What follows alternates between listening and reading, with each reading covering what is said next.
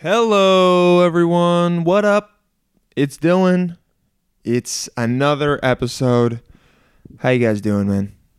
Good to see you guys again. Good to feel you. Good to hear you again today on Wednesday, October 3rd. We got a very special episode today. Oh, first thing you're saying, Dylan, it's late, dude. The episode is late today. It's 3 p.m., bro. I've been clamoring for this. I've been sitting at my desk. I've been on my phone. I've been on the bus. I've been trying to figure out what the hell I'm going to do with my day because the We're All Psychos podcast has not been released. Hey, man. I'm sorry. I don't know what to tell you. I do know what to tell you. It was my birthday yesterday, okay? And I'm not using that as an excuse to say I screwed up, but I was out. Not even drinking, man. I was out with friends. I was playing cards, okay? I've been playing Rummy 500 a lot recently. I really like that game.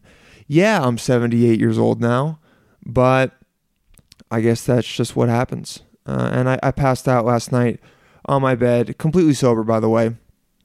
All the lights on. Woke up at 5 a.m. Been doing that a lot. But I didn't finish editing the podcast until today. I've been doing it all morning. There was a lot to go through because today is a very special episode. It's with the one and only Bea Klier. She is 101 years old. Yeah, dude. 101 years old. It is insane. Just when I met her, it was insane.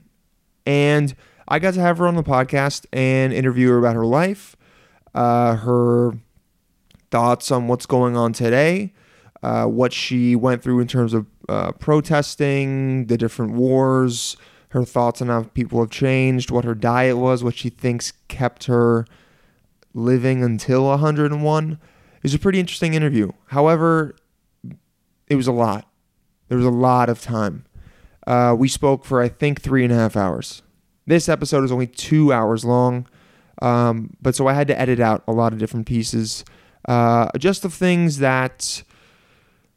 Not that you didn't need to hear them, just I wanted to make this 2 hours more concise of things that were the most important. She loves telling stories. You guys will notice as you listen that a lot of times she'll go off on either a tangent or a story that will seem unrelated or will seem like it came out of left field, but they all have a point. So I encourage you to listen through the story, even if it seems a little normal or like unimportant, because at the end she'll usually explain why she was telling that story or what it has to do in relation to her.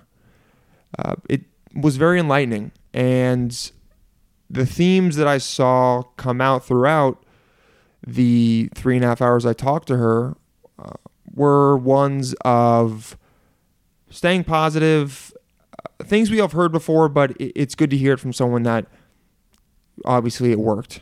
She's freaking 101 years old.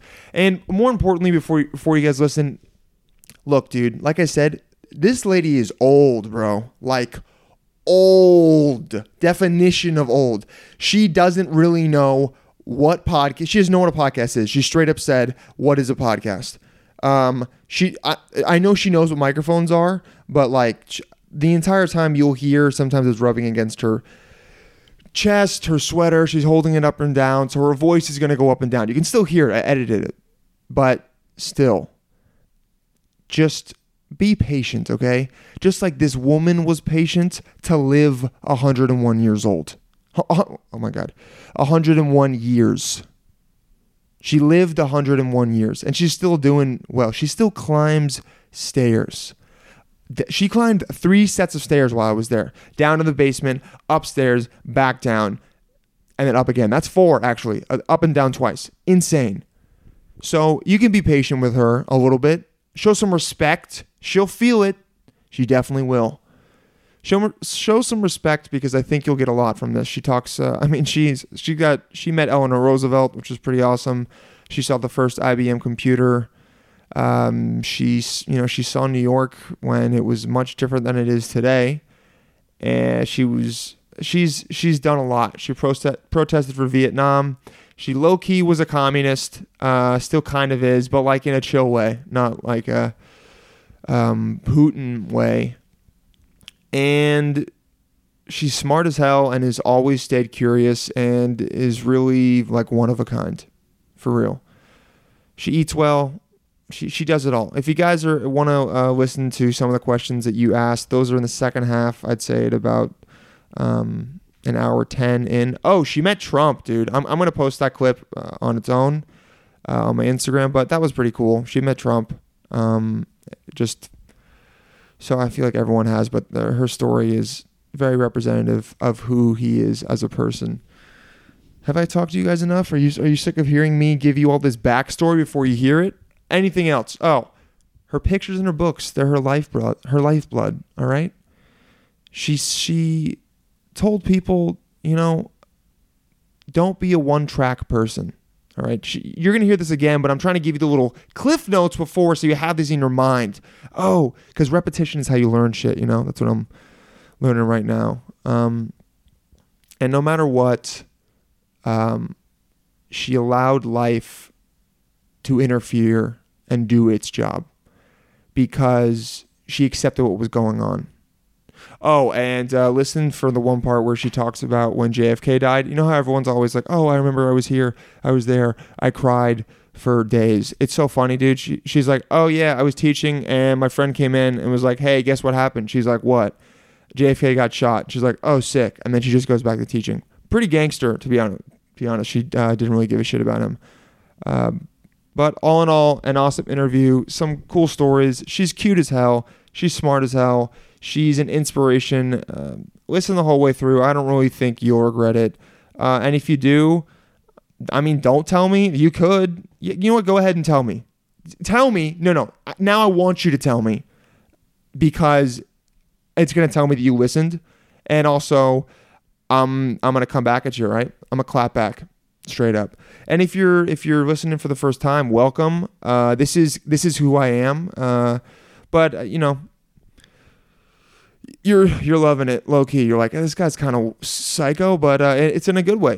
That's how it goes, man. That's what the podcast is about. And next week we're gonna have comedian Jake Fromm on to talk about his sexual addiction. All right, guys, that's it for me. Follow me on Instagram to see anything about shows and new people for the podcast. And if you want to ask questions, you can go in there. I usually post right before I start recording if anyone has any specific questions. And if you have recommendations of someone you want me to interview, just hit me up, Dylan J. Palladino on Instagram. Let me see those. Tell me you're a psycho. All right. Now, with no further ado, be clear. You fucking crazy, man. You sound insane. Do you realize that? You should be medicated.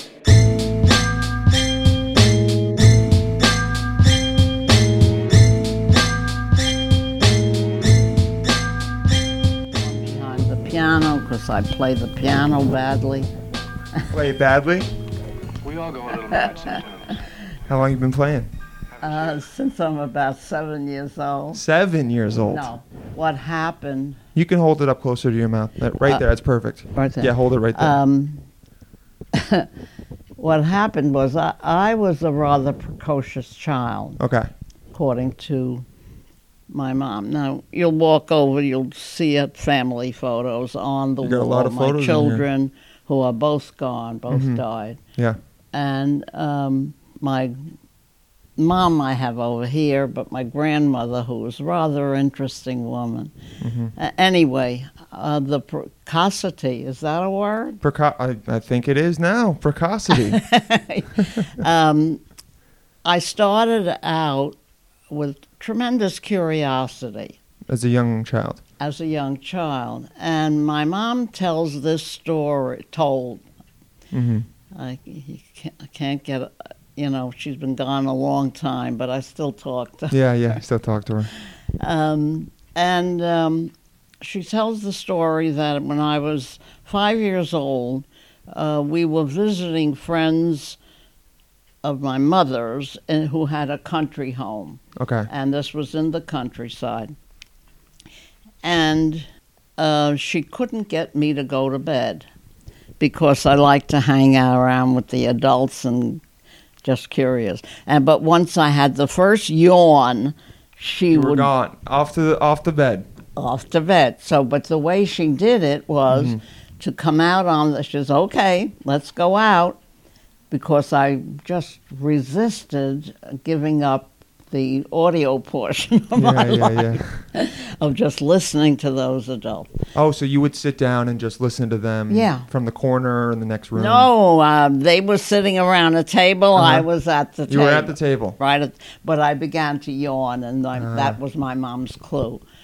So she took me out on the front porch to say goodnight to the animals and to the plants. Okay. This evening, she claimed, I looked up and said, may I say goodnight to the stars? Interesting. So she said, of course. So I said goodnight to the stars. And she claims that I don't put my head down, but while looking up at the sky, I say, what's a star? And my mom was only 16 years older than myself. Okay. Both of my parents were 16 when I was born. And so my mom says, I really don't know. And she says, what's it made of? I asked 3 questions. My mom said she didn't know. And then I began to get mad. I said, what keeps it up there? She said, I'll buy you a book, because at age 5, I was reading and I was doing simple mathematics. Really? Yeah. So this Kindergarten. is leading somewhere. Oh, I trust you, B. Don't even worry about it. I know it's going somewhere. Yeah. So she bought the book, and of course, first she read it, and then I read it, and so on. Well, she claims she took credit for my eventual interest in astronomy. And actually, I became an amateur astronomer. I built my own 8-inch reflector telescope, which was a Really? 10-foot tube. It's no longer here because it was ungainly and It's big. it was too big. And on my astronomical adventures in the world, I didn't need it. But you see, sitting right next to you. Yeah. Oh, yeah. Somebody there's a small gave little one me right that. there. It's a non-functional. The Sky item, Searcher. Yeah. but it's a gimmick. Somebody gave it to me. Yeah. So we were living in my grandparents', the 2 nice folks up there. These were my maternal grandparents, and he was a rather affluent man. Okay. And they lived in Brooklyn. And every time I say that, people say, what part? And I said, I don't know the name that is applied to it, but Yeah. I was born in their home on Kosciuszko Street. Oh, Koskies. Okay. So they said it's Greenpoint. I guess it's Greenpoint. I now? don't know. Yeah. I don't- It's all semantics, right? Yes. You were in Brooklyn when it was like the original Oh, Brooklyn. yes. He moved from Brooklyn, I mean, into Kosciuszko Street, Yeah. and established his business there. He was in eventually trucking company, which Okay. his son, my uncle, Yeah. had also, and his son is associated as well. With the trucking company. With trucking, yes. So Where did he come from? Where was your grandfather from? they're Austria, Germany, somewhere in there. But they were there. My parents were. My father was another story. Yeah. But my parents, maternally, were there. Were American born. Okay. But your grandparents were. But they came they here? came in about the 1880s. 1880s. Yeah. Wow. Maybe the end of the 1880s, yeah. So, they were quite American, so-called. Yeah. You got to be careful nowadays to say that. Let me tell you, why people still want to come here, got to be cuckoo. Yeah.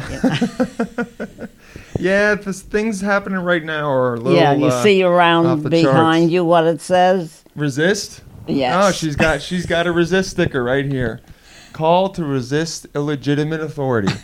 Bea Klier I at was an 101 years old. activist during my younger years. Yeah. Because my husband was, Mm-hmm. and he was associated with the trade union movement, Okay.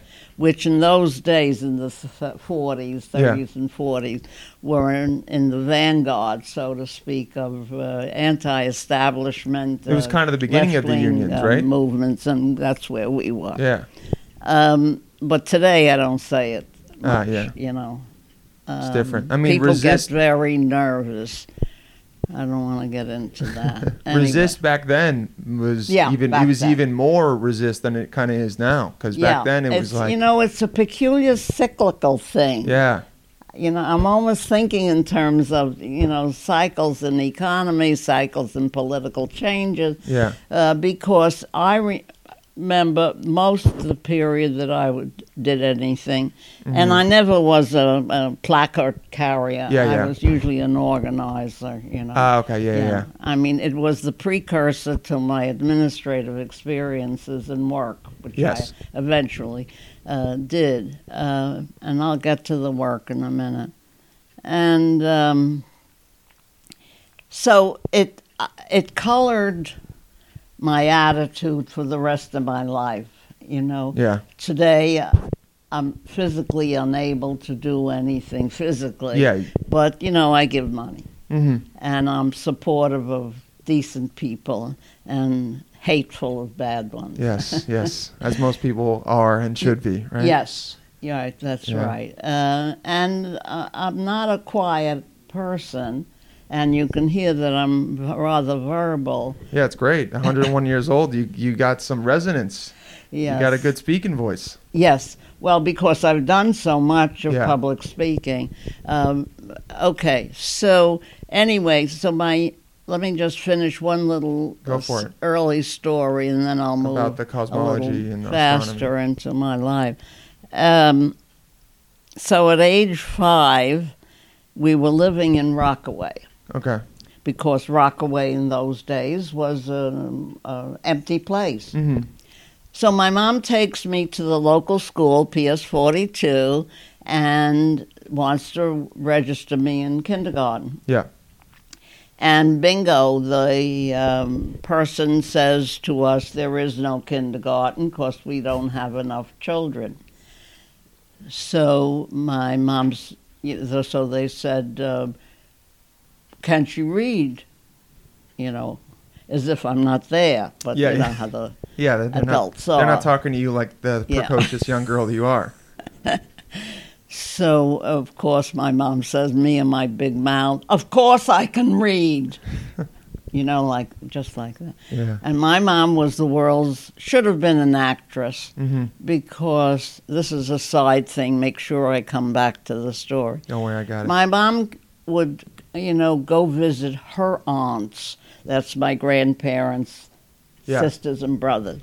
And when we'd come home, this was after my father left. Uh-huh. When we'd come home, she'd go into the bedroom, put on a crazy hat and different, put red marks on her cheeks and come out and imitate every single person whom we had been visiting. Wow. She was wonderful. She did a little like vaudeville show. She was doing a bunch of different characters and stuff. Yeah, she Yes. did the hair and excess makeup and the accents, if there were any. Wow. And I always used to say back then that this woman missed her calling by having me. Yeah.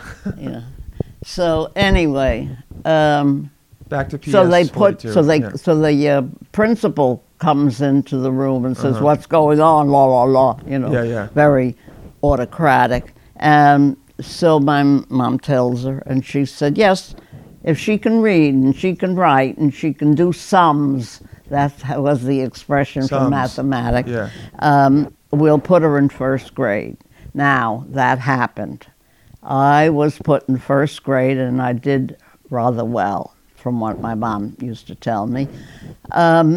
So that was the beginning of the push. Uh-huh.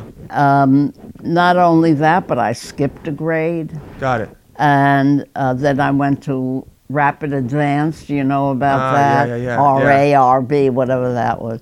So that when I show, where's that picture? Oh, it's inside. Oh, when there. I show the picture of my graduating from college, Yeah. I was 19. Wow, from college.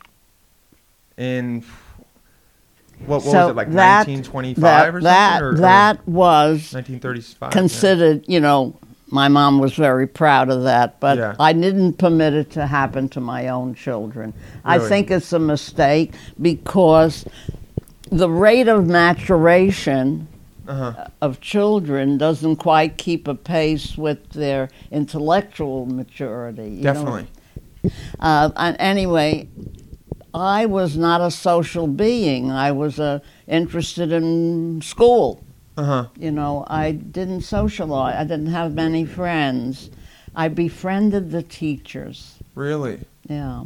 So that I was growing up unevenly in Yeah. the sense that some social values related to my peers were not as good as my relationship to adults. Okay.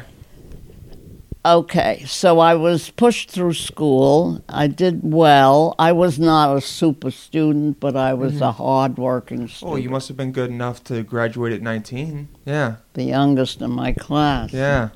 And you'll see the picture on the sideboard there of my graduation picture in the yearbook of the, graduation. And it's a picture, just says my name, and graduated from Hunter College. Hunter, yeah. In 1937 Wow.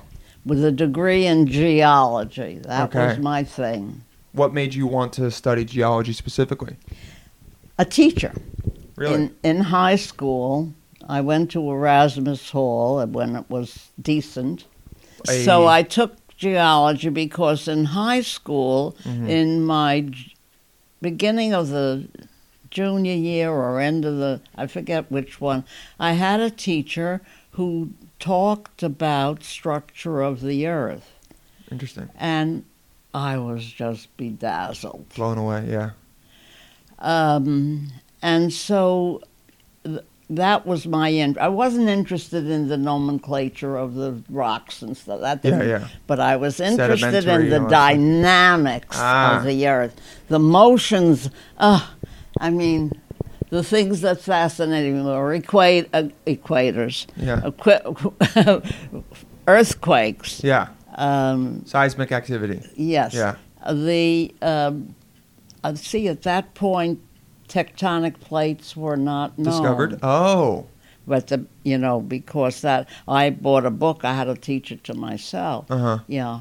So but the dynamism of the earth, Yeah. in terms of volcanoes, earthquakes, waterfall, anything that was Part of the geology, part of how the earth was working. had to have dynamics. That was my mountain building, and lava flows and things of that nature. What did they think was, at that point in the literature, what did they think was causing? They didn't. Really? The structure beneath the continents never thought of it. They were just floating. They were floating, just there. Okay. I don't even think the concept of the floating idea Was there because yet. that came with the tectonic plates. Did they theorize about Pangea yet, or no? Pangea, yes. Yes. Yeah. That was, was knowledgeable. I can't separate, what I didn't know and what I did know. It was a while ago. Yes, sort of. But, it's amazing that I remember so much. Yeah, it is. I have trouble with numbers. Okay. Current numbers. Yeah. Even telephones, only one or two I can, memorize. But normally I still use my little book. Yeah. Yeah, so I guess certain numbers, but numbers relating to the geological aspects of the earth, that I remember. Ah, really? See, yeah, because I've studied the brain a little bit on my own. The things that are imprinted and remain are those that you repeat Yes. over and over again, you know. So, you know, dimensions sometimes I remember of the earth and depth and so on. But can I indicate a funny incident related to geology? 100%. Okay. This is now, I'm jumping many, many years, and my husband's gone. Okay. And the first thing on my mind after, you know, getting over the sorrow, he was a very interesting man. Don't want to get into him. His picture is behind you in the Here? that's my daughter's. This one. Yeah. A dashing young gentleman, that is. Yeah, Wow. isn't he though? Yeah. Wow. And is that was he in the Army? Is that an Army He was in uniform? the Army. Ah, A non-combatant. non-combatant. That's We'll get there. That's a story by itself. Anyway, I lost my train of It was thought. numbers for a geology story. Yeah. There we go. Larry. This is the Larry story. Larry. Yeah, well, it's related. I believe it. I went through a lot of guys. Oh, To put it mildly. that's the best way to put it. You've lived a full life and known a lot of people. Yes.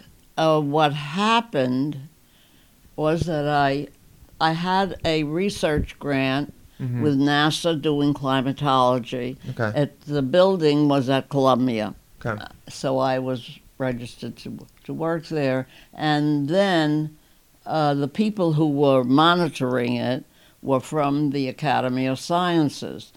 The woman who was the director of education got a hold of me and she said, when we finish here, this was a summer, you know, Yeah. 6 to 7 or 8 weeks, I don't remember exactly, and up at Columbia. And, you know, it was part of my prep for my doctorate. Ah. So anyway, which I never finished. You never got it. No. Life interfered, so I let life do the You let job. life do the job.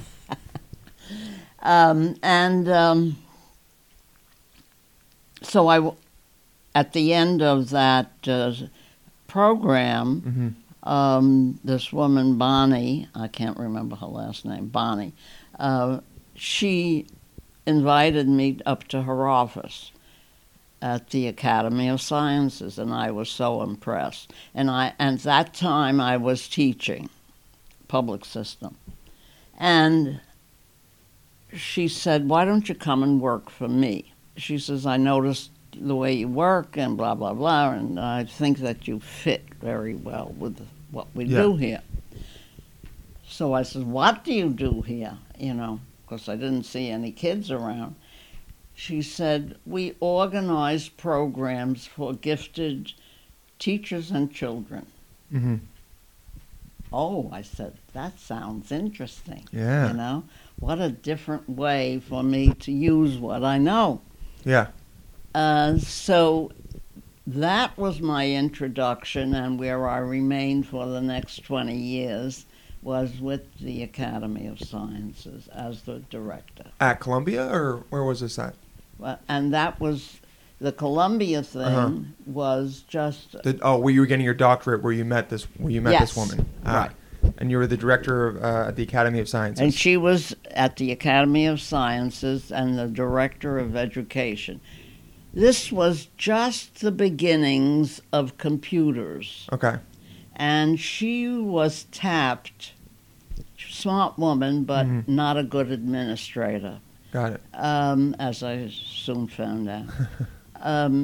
Once I went into her job, oh, what a mess I had to straighten down. She was smart, Yeah. innovative, creative, but lousy. But not organized. Yeah, detailed woman, forget. I mean, there were unpaid bills Yeah. that when I got there, the accountant said, what's happening with why don't you pay your vendors? Yeah. So I says, I never ordered anything I just yet. got here. Yeah. She says, but Bonnie did. Oh, So no. I had to go through the it was a mess. And it broke our friendship. I tried to keep it alive, but Yeah.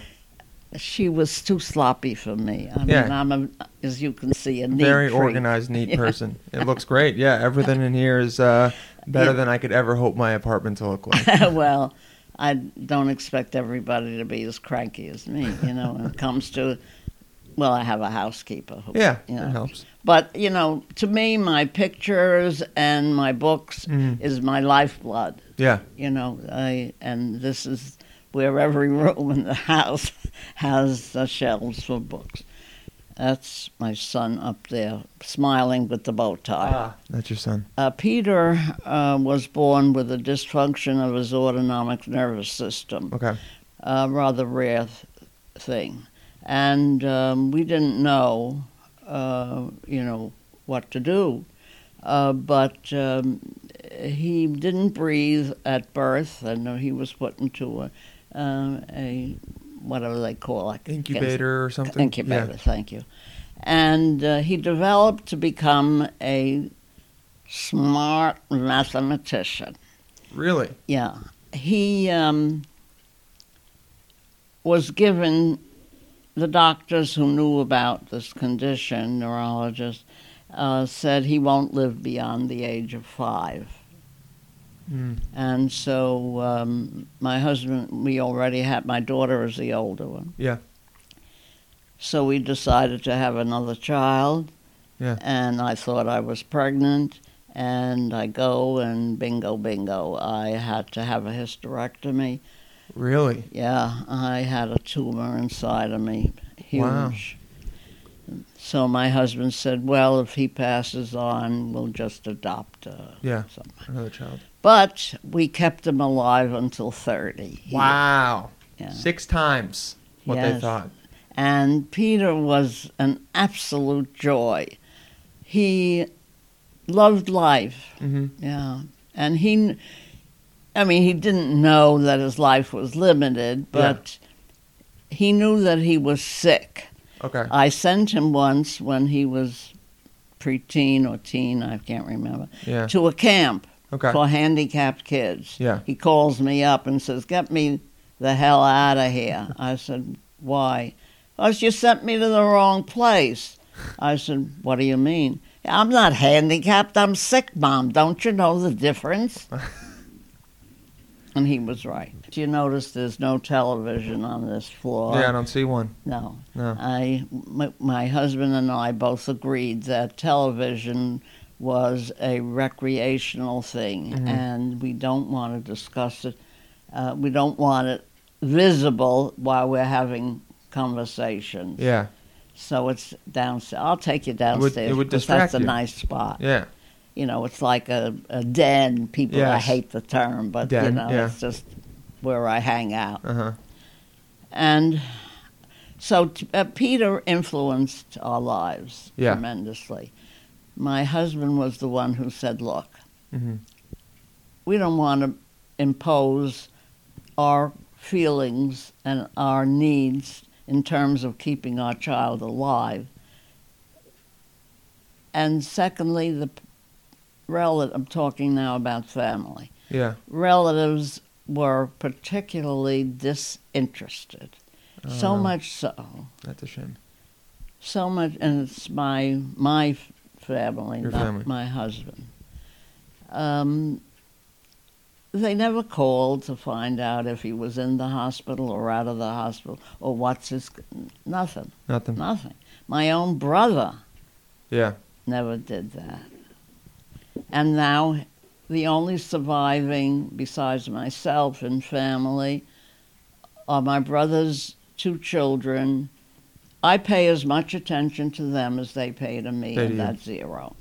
Yeah, okay. Well, if someone's not giving you, if they weren't loving enough to check in when Peter was alive, then if they're not showing you, it's like, okay, well, I'm not going to put. It's a 2-way street, And, Right. and I'm guessing the older and more mature you've realized with relationships with people, it has to be dynamic. It can't be one way, Right. right? But life plays tricks. It does. Yes. In 2008, Mm-hmm. companies went belly up. Yep. My brother was an affluent CEO of his Okay. own company, and we did not see eye to eye very much on very many things. He brought me actually to Forest Hills. I'm in this house 62 years, Wow. and I ain't going anywhere except in a body bag. So, because people want to buy it, because Yeah. it's in with the only brick house on the street. Yeah, it's a nice And house. we have some perks here that other places don't. Don't. So But- life plays tricks. What? You said your brother, he went belly up in 2008. Yeah.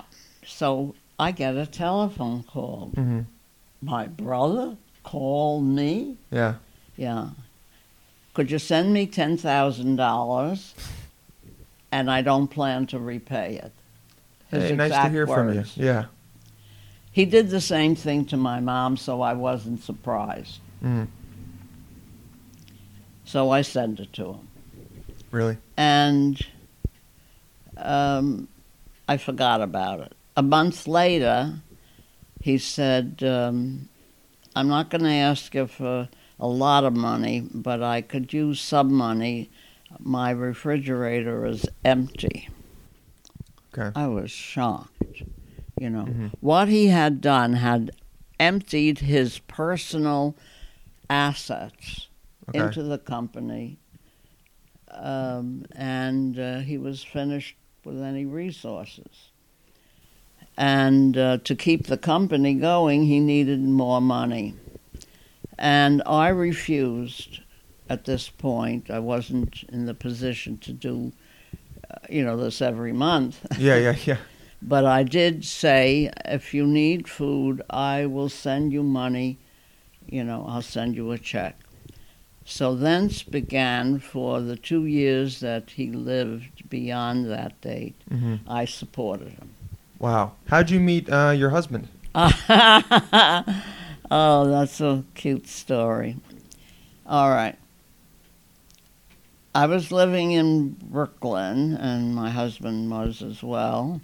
And I was newly out of college. Okay. Yeah. This is, I met him in 1939. Right when the war started. Wow. So I say to my mom, I'd like to join the YMCA or YWCA, whatever it was. Yeah. So she says, get the booklet or whatever they put out, a flyer, and go. So I go. And, I'm a little awkward, having gone into something that is new to me, to see people my age. Yeah. And, That's how you met people, was going to the YMCA or YWCA. yeah. It was like a club back then. Yeah, that's how you Yeah, met new those people. days. Yeah. Yeah. So I'm sitting in the audience, and I'm not shy, even back then. Uh-huh. It's not one of my attributes. No. Because some friends today say, Bea, why do you talk to strangers? Mhm. I said, I'm careful, but why not? Yeah, I agree. I said, you find out there's a lot of interesting people and interesting thoughts that they have. Definitely. And how do you learn? Unless you talk to someone. So, and I walk through the street, like even walking down the street to take the bus, I'm not sad, I'm smiling. Mhm. So people smile back. Ah, So isn't that fun? that's great. You It's a know? little hack for life. Anyway, I'm a people person. Oh, yeah. So I go, and the guy says something, the speaker on the platform is saying something, and I raise my hand. Yeah. So they said, during the Q&A. So I asked a question, and everybody turns around and looks. They recognize a strange face. So the guy who was chairing the meeting said, would you wait a few minutes after the meeting so we can talk to you? Okay. I said, sure. I was delighted. Yeah. They said, you must join our group. Because if you're a guest, the first time visit, and you raise your hand, you got to have something else in the head. Yeah. Okay. So the next time they said, would you like to be the secretary? Wow, already.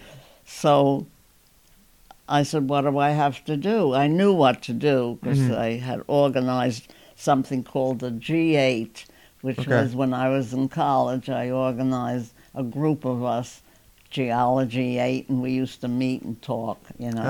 Yeah. So Geology anyway, club. so I knew what I had to do. So I sat on the platform at the next meeting, you know, taking notes.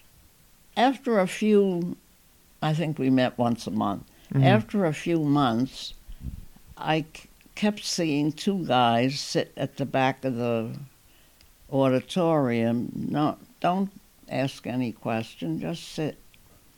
One was a blondish and one was dark-haired. And after several months, the guy with the dark hair came up to me at the end of the meeting and said, would you like to come to a small party at my house next Friday?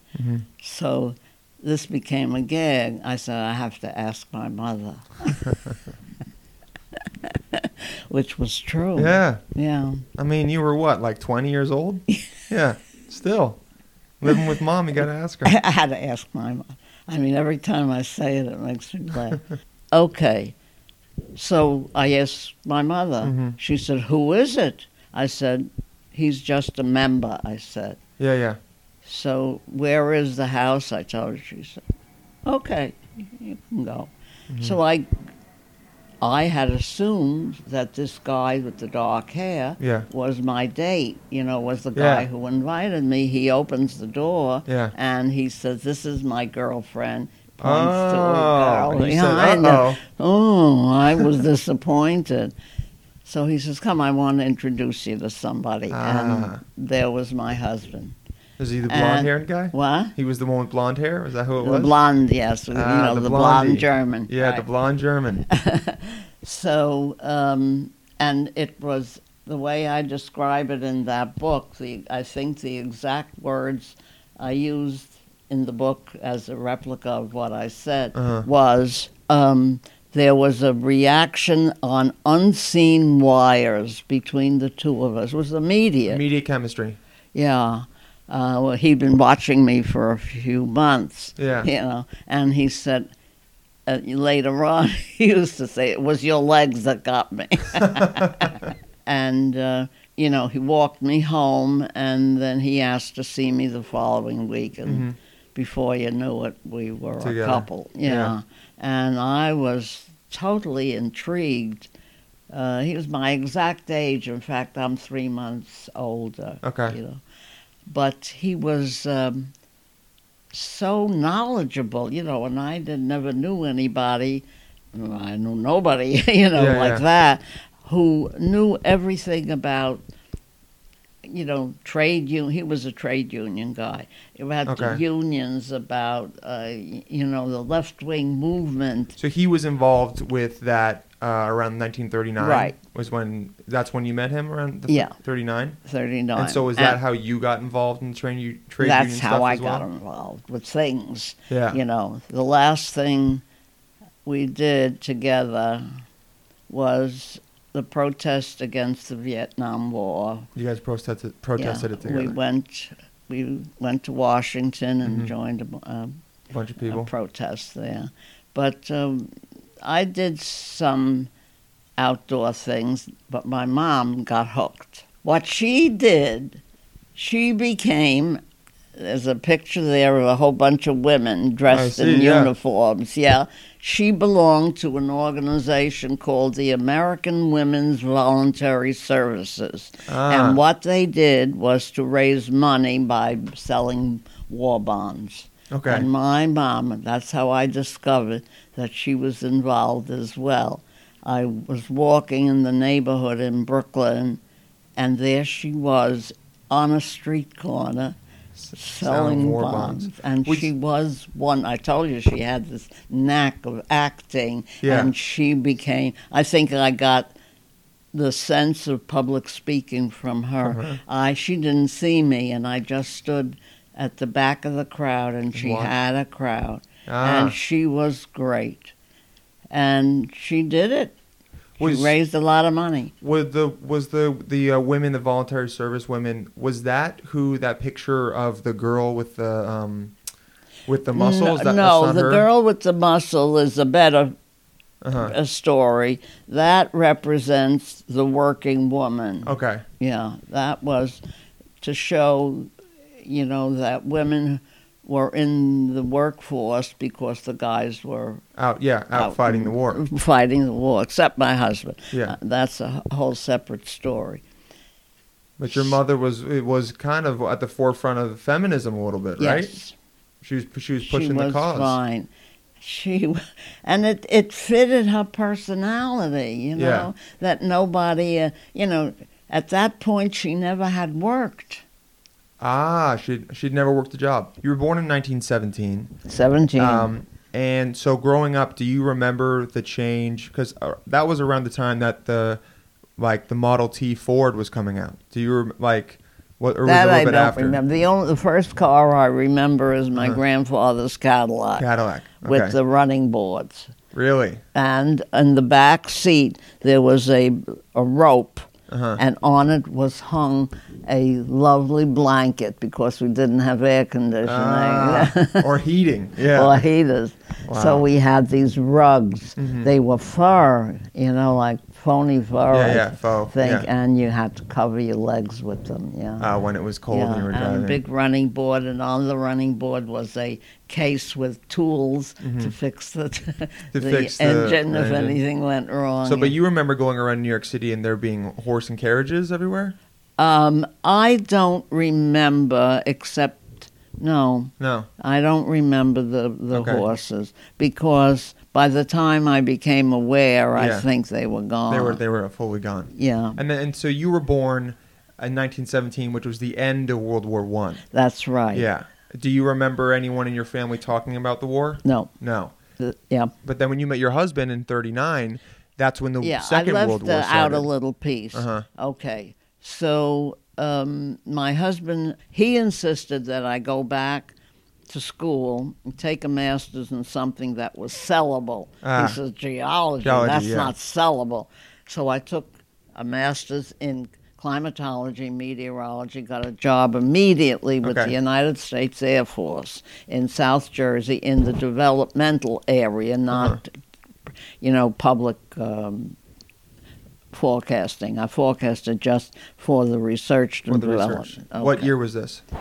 Now, this was 43, somewhere in there. Okay, so you got your master's and you started working for the Air Force during World War II. Yeah. Almost at the height of it. That's correct. Yeah. Do you remember what the energy and the climate was just during World War? Oh golly, that's when we all got so busy. Yeah. When once FDR came into power, we knew that this guy was malleable. Okay. And everything that went for good stuff, Social Security, unemployment insurance, health, and so on. Those all came about because of our fighting for whose cause? Who was? And it was FDR who listened to us. So you're saying that were you in a group who was advocating for it? There was a council of organizations, and essentially we worked as a mass group. Like conglomerate, yeah. Yeah. Collaboration. With the unions at the head of it. Because your husband was at the unions. Yes.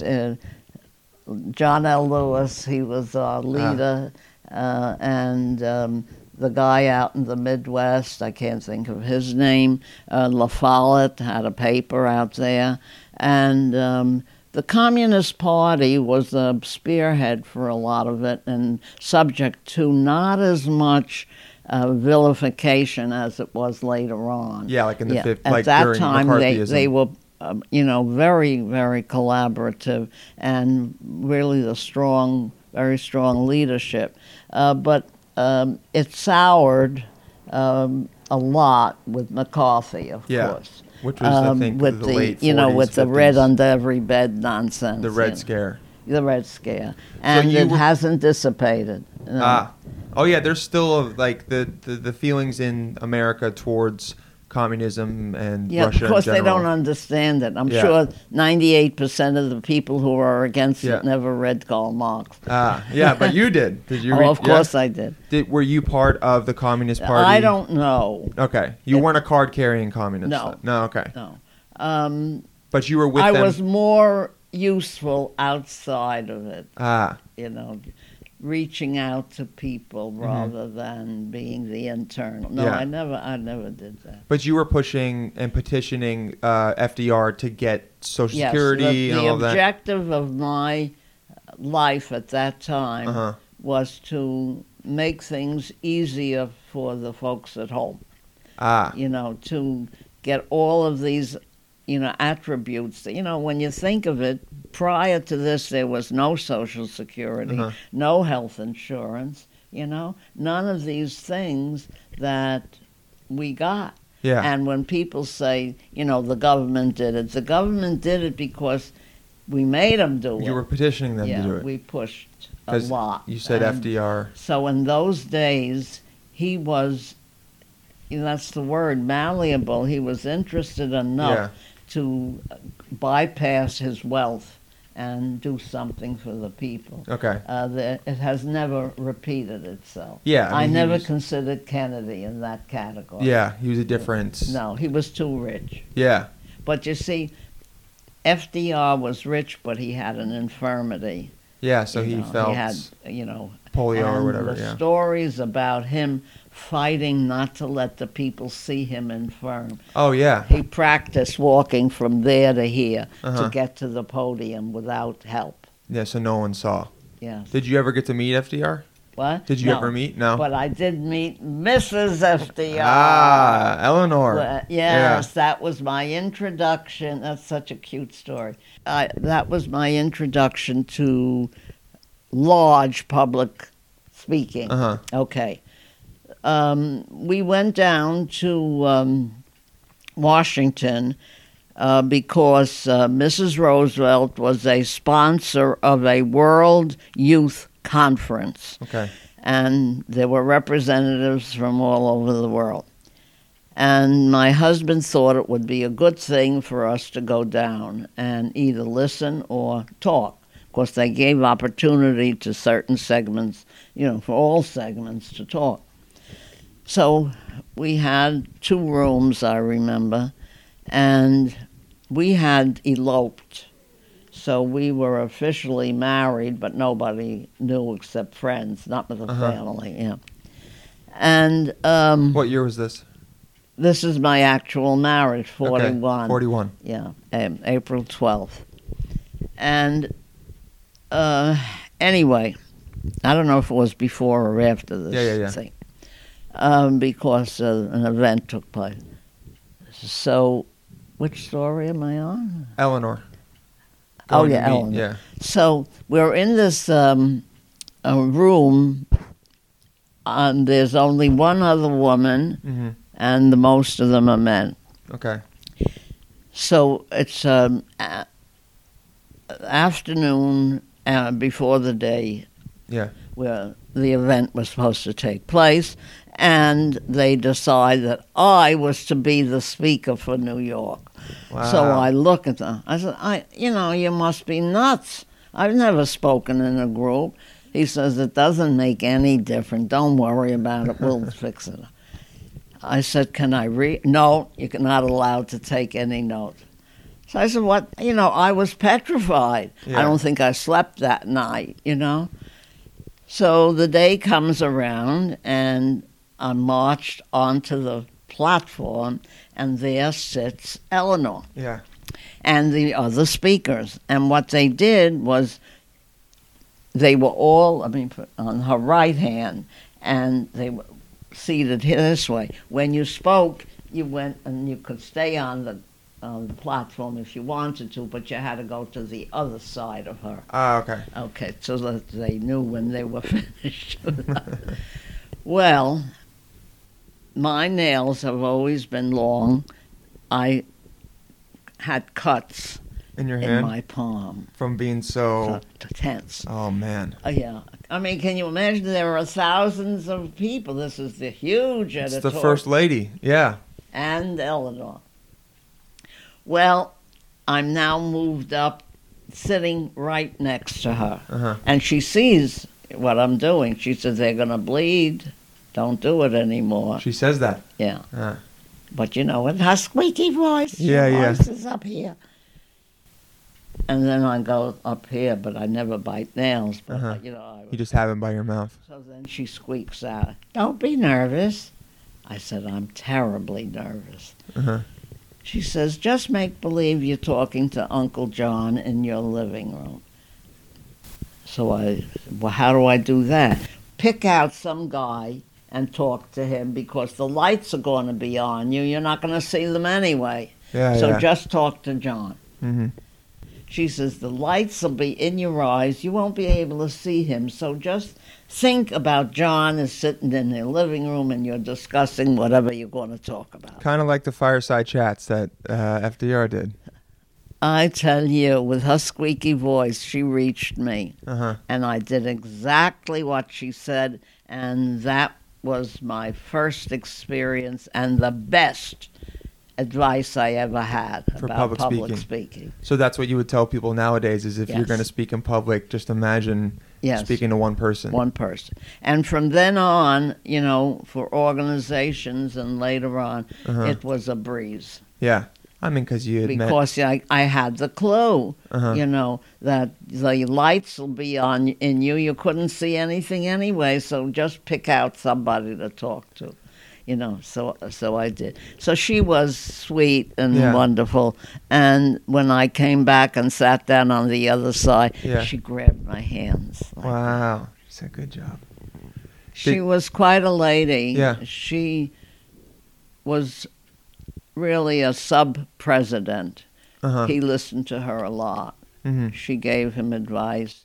She picked on things that he should deal with. Okay. Not that he wasn't smart enough, but You need someone, yeah. he respected her. You need yeah. an ear you can... And, you know, that was, for me, I don't have a picture of it, but boy, that is imprinted in my head, you know, Forever. sitting and talking Yeah. to her. You know, Sounds amazing. not too many people had that, you know. Did you do a lot of big public speaking after that for Yeah, well, different the work causes? that I did, Uh-huh. okay. When I went to the academy, Mhm. I began to develop projects. Okay. And one of them had its beginning with Bonnie, and then she leaves Mhm. to start a company with a new, I think it was called Logo at that time, Okay. was the new language, the computer language for business. Okay. And she modified it for education, but she was in another world. Yeah. And I was promoted to her position and first assistant. There was a man there. He didn't know his one end from the other. And then I was put there. And then what I did, I have some of the magazine. I developed something that I was very proud of, and that was called the SRTP, Science Research Training Program. Okay. I went to the National Science Foundation and got money, went to the Board of Ed and got money. So I had money, not for anything but a stipend for the students. Yeah. I then sent a letter to all the districts in New York City and told them to spread the word to everybody in their district. Only high school juniors Ah. who are interested in science and willing to give up their summer. That's how it began. Mm-hmm. And tens of applications came across my desk, and I tagged one woman. I'm still friendly with her, and I got her daughter's pictures on my bulletin board. So I made her my assistant. Okay. And between the two of us, we worked heavily, of course. So upstairs, where my office was on the second floor, was a huge room called, I forgot now what the name of it was, Anyway, it had a table that, I don't know whoever designed this thing, but it was so huge that you could seat 50 people around it. It took up the whole room, Yeah. council room, we called it. And we stayed, I remember, to 7 or 8 o'clock at night, and we had the place cluttered with applications. So I now had a list of kids and their subjects. Okay. My next chore was to find laboratories to put them in. Since the Academy of Science is a membership organization of scientists, I'm a member yet, and I had a roster of every potential subject. So the kid said he wanted to do something related to sewage. Okay. I called the sewage plant. Would you take a kid? Sure, Yeah, yeah. And then I'd go, so I had to do that. I had to go to the climate people. I had to go to the engineers. I had to go to the biologists, blah, blah, blah. Yeah, yeah. So that was a lot of work. So my assistant, she helped. We divided up the responsibility. Then I had to go to the lab, take a look at it. Would it accommodate a child? Would he give the student a piece of the action? Yeah. It had to be the topic under investigation in the lab, but he could have taken a piece of it, which might help the guy. That was the main thing. So that was a chore, and that's when I would bring my car in, park it some way away from the academy, and then go out into the field and deal with these doctors, which had a funny effect on me later in life. Okay.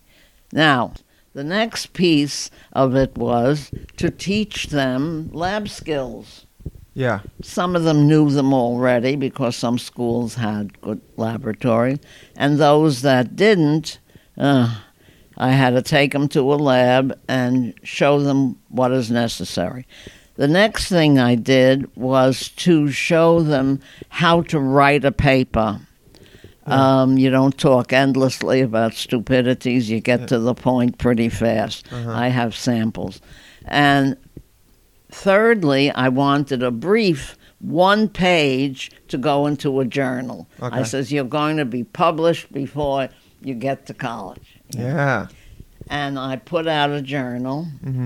I keep pointing upstairs because I have a couple of them now. Put out a journal listing all the children, all the students' names with the doctors that labs that they were in and their picture, small picture, and a brief description on 1 page. That was the big trick. And publish it. Great. And I tell you, that created a bit of a sensation. As a result, shows you what you can do, really, if you put your mind to it. I get a telephone call from Albany. Okay. He says, are you Miss Klier? I said, yes. And to whom am I speaking? I'm Senator blankety blank. I forgot his name. I represent this area, a certain area. He says, hey, he was so funny. I just got this thing that you put out. I said, which thing is this? He said, it's the booklet with all the kids' research. Oh, I said, yeah, that's the journal. Yeah. I said, why? Why are you calling? Why can't I have it? I said, you can. Why don't you invite me up to your town? No, he says, come to Albany. Okay. So I took Lois, my assistant, and we went up to Albany, met this guy, Utica, that was his city. Okay. And he said, would you talk? I said, I know how. He says, I'm going to have a committee meeting of the education committee. Would you talk to them about what I asked you? Sure. We did, and they applauded, and they were happy. And then I go over to this guy, and I put my hand out like this. He says, what's that? I said, cross my palm with gold. He said, why? I says, I pay the kids. I don't pay the scientists. Oh, okay, I got money. Uh-huh. Okay. So I came up to Utica, Mm-hmm. and I told him what it was predicated on, my finding laboratories or someplace. Yeah. So it was hospitals. I had hospitals. There was a junior college. I found some labs there that they would take, and a couple of industries. So I was in business. So that meant I had to go up there, and I had to find a liaison. So there was a small college, what do they call the 2-year college? An associate's degree? Yeah, Yeah. what are these associate degree places.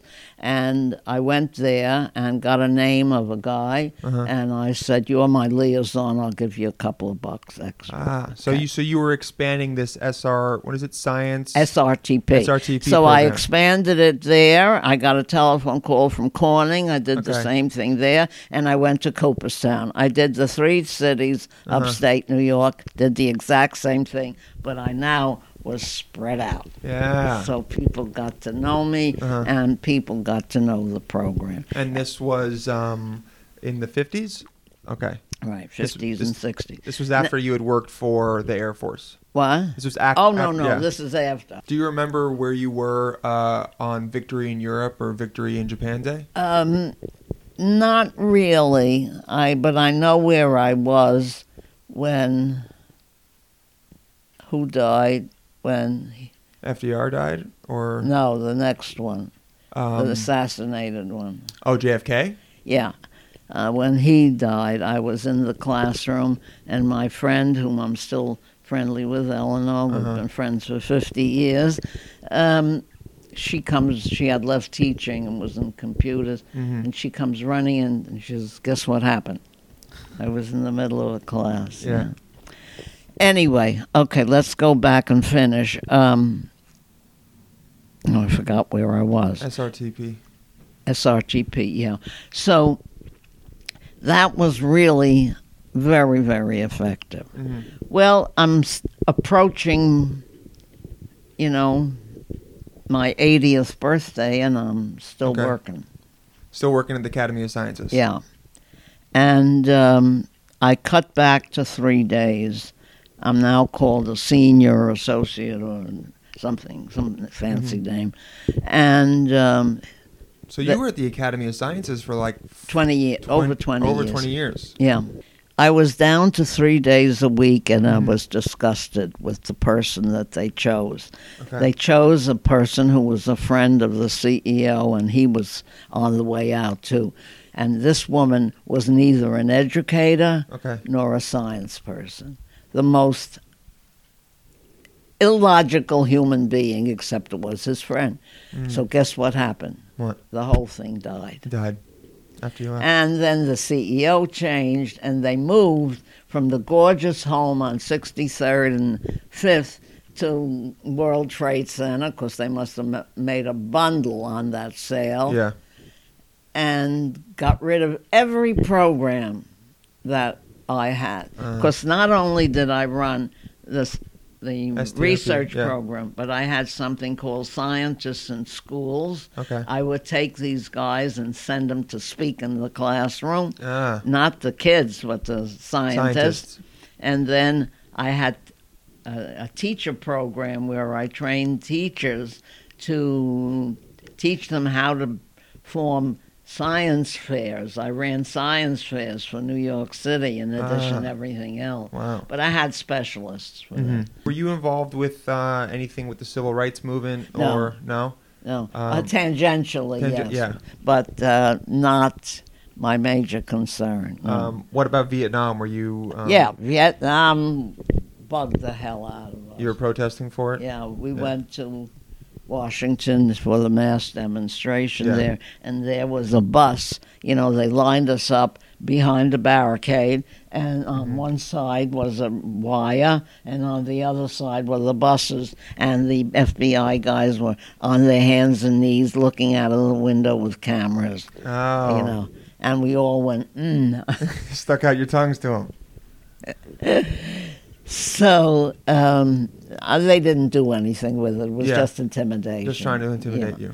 And, I was used to that a little bit. If I ever wasn't, I did very little outside. I went to organizations and spoke. Okay, so instead of protesting on the streets, you were trying to talk to people. And I just didn't, it wasn't my thing. Wasn't your thing. I don't remember ever holding a sign. Not that I have anything against it. If they're doing, I read the papers now, and I see those pictures.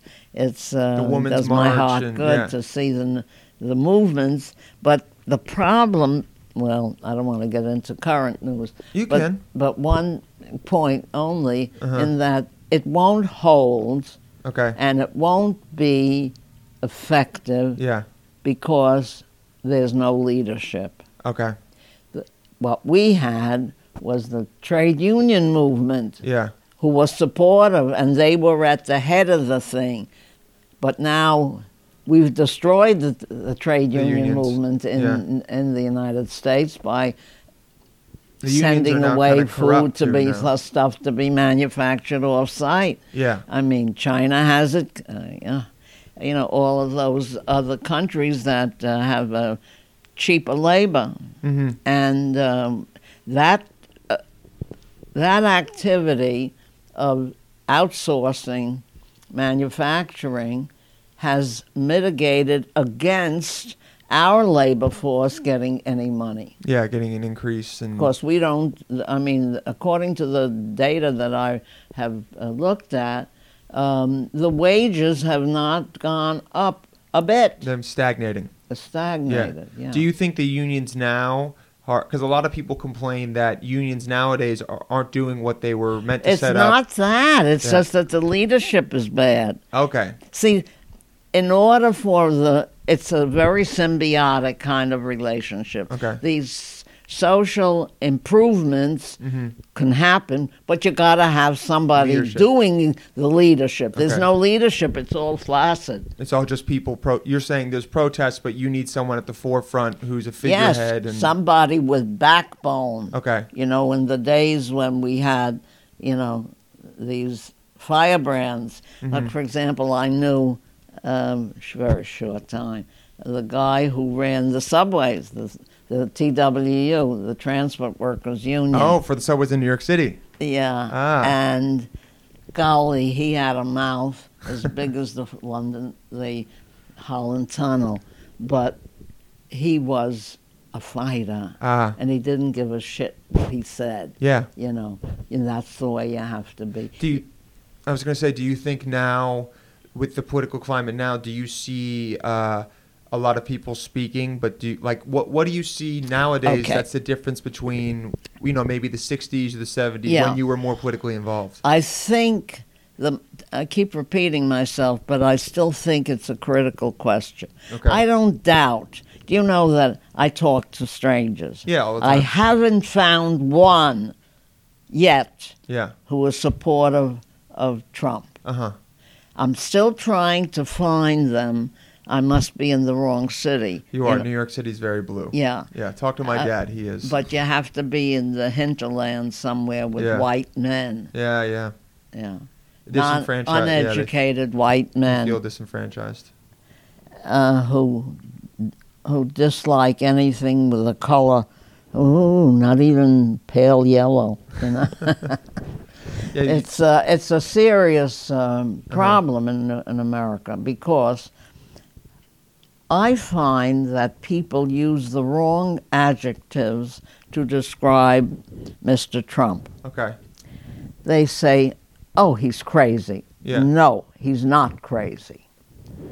2, he doesn't know what he's saying. Wrong. He does. He's emotional. Wrong. So they said, well, what is he? I said, he's merely exercising his understanding of government, which is autocratic, based on one man. Yeah. If they say something against that man, kill him. Yeah. In essence, that's what he's thinking. Top dog. He's used to a business where he ran it, where it was like, what he says goes, and if they don't, they're fired. Right. They're out of there. In the paper today, guess what? or yesterday's, what I read. That Rod Rosenstein yeah. looks like he may go. Uh-huh. Guy is a decent person. Yeah. He opened his mouth too wide. Gotta go. Yeah. Of course, he said it publicly. I think we should get rid of the president. You don't do that publicly. Yeah. And he's the guy in charge of Mueller. Mm-hmm. Now, what's going to happen to Mueller? Well, there's enough that I think he could probably end it. Yeah. Without, I don't think he has much power to do much to Trump beside what he already has. You think Mueller, if he had something, he would have already dropped it? Yeah. Yeah. He would have ended it. Yeah, he would have ended the presidency. But there are people who, in the know, so to speak, who think they still have incriminating evidence against Trump. I think he covered his steps rather well. He was smart in that sense. What? He was smart in that sense. Now, I don't think he's smart. Yes. But he's devious. Ah. He likes himself so much. Mm-hmm. I met the man. You met Trump? I was working at the Academy, which is 63rd and 5th, and the Plaza is 59th or 60th. One day I had a problem with funding, and the fund manager said, I can't waste the time now. I said, all right, meet me at the Plaza and we'll have a drink. Well, I'm not a drinker, but that's the expression. Yes. We'll have something to eat. And we'll discuss it then. I said, it's fine. I have nobody waiting for me. So I'm in the lobby, standing, looking into the building. But I'm in the front of the lobby. Suddenly I hear a voice behind me say, are you staying in my hotel? And I didn't know who it was at that point. And I'm very polite with a stranger whom I don't see, so I say, no, sir. And he says, and why not? I said, 'cause I live in New York City. Well, you could come and stay for an evening. I shrugged my shoulders. Are you waiting for somebody? Yes, sir. Is this business or pleasure? I said, business, sir. Male or female? Isn't that something? Yeah. And then I turn around, and then I know who it is. Yeah. I said, male. And it's business? Yes, sir. And then with this sexy voice, he said, well, you know, a business can be changed to pleasure very quickly. Oh, God. Slimy. Slimy. Yeah. And he walked away. Such a bad approach. I mean, I've been approached many times. But like you said, you've known a lot of men in your life. Yes, I'll tell you why and how. Yeah, no, it's no secret. And by that, then the phone rings. Ah. The whole phone. The whole phone, he goes to answer the phone, and I escape. You got out. But that's a perfect example of who this man is. How he thinks of himself. He's sleazy, you know. And, you know, if they can get him on anything, I'd love to get him on something that relates to his inability to keep his pants zipped up. I mean, there's that stuff going on with Kavanaugh now. Yeah. They're trying to figure out. It might work, but I doubt it. You don't because think so? If you watched Kavanaugh, that's a sleaze. Yeah, you think so? Oh, yeah. To watch him circumvent every question. Yeah. You don't think that just makes him a good judge, knowing how to control his words? Yeah, you think gotta so? be. Of course, I can see. I watch him his eyes. Uh-huh. You know, that's what I watched his some of the Q&As. Yeah. And he didn't. Very few questions did he answer directly. Straightforward. Yeah. Yeah. He was. You feel like you have a good What? do you feel like you have a good sense of people's character now when you meet them pretty quick off the bat? Yeah. Well, you know, I think I'm past getting passes, but It's not true. I have a fella. I'm 23 years older than him. And he's still going for it, B. 101 years old. She's still active. I say it to myself. I mean, he knows. He knows. I mean, at this point, we're not a romantic couple yet. Yeah. But he's got some thoughts. He's got some ideas. Yeah. Yeah. I hate to tell him, but there's not much likelihood. He wanted to move in. Uh-huh. I said, I don't do that. Yeah. Independent. You're on your own. Yeah. Do your thing and get. Get out. I mean, because it wasn't original, you know, to say that, because many men say the same thing. Yeah. You know. But I was saying, dealing with is there something that you've learned that helps you when dealing with people passing away? Because people listening would, from someone who has lived this long of a life, a lot of them would probably guess you might have, after the second, third, or fourth time, figured out a way to. I know it never gets easier, but something that you maybe do to help yourself get through it. Okay, now I'll tell you my secret. Okay. Karen, my daughter, died in February of 2010. Mm-hmm. What this little vignette that I'm going to tell you happened in the spring of that year. Okay. Maybe 3 months after her death. I wake up in the morning. I'm not an early riser, no. And in the back bedroom, I have a full-length mirror. Okay. And for some reason, I use it just to check my clothes. Yeah. I'm not got bat wings out here. Anyway, so I went into the back bedroom. I used to call it Peter's bedroom, but Karen slept there at one time. Mm-hmm. Anyway, and I look at myself in the mirror, and I say, "You look like shit." That's exactly right. I'm a lady with a good vocabulary, but I love to use slang. Yeah, it's the best. It's the most fun. It's all, cut through all exactly. the All the BS, right? Yeah. And you get so much of it.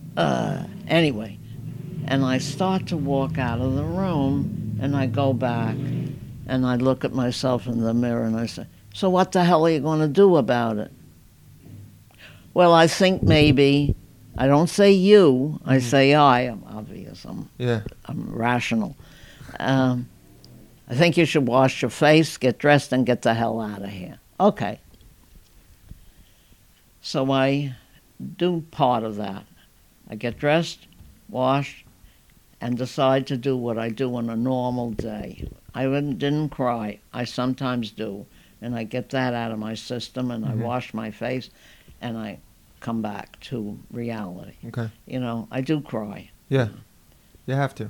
Yes. Yes. Because it's all locked in there, and I don't want to leave it there. Yeah. Because it's painful, and I have a pacemaker. I've got to be careful. Yeah. So I come downstairs, and the first thing I do, I did it this morning, I opened the back door. Okay. Because there's the little garden back there. Yeah. That morning, the lilac tree was in bloom, and the aroma was fascinating. Okay. And I smelt it. Took a couple of deep breaths. Suddenly, I see a mourning dove come and sit on a branch and tweeting away. In my head, I said, hello. I live a lot in my head. I'll tell you about that, too. I didn't say it. I just thought it. And suddenly his partner, because mourning doves usually are in twos, that I knew. I feed birds. I'm a bird lady. And they're tweeting away like crazy, and I feel the beginning of a smile on my face. I'm not aware of it yet, but I know that I'm beginning to smile. And after a sufficient amount of tweeting, the two of them leave, and I shout out loud, you never said goodbye.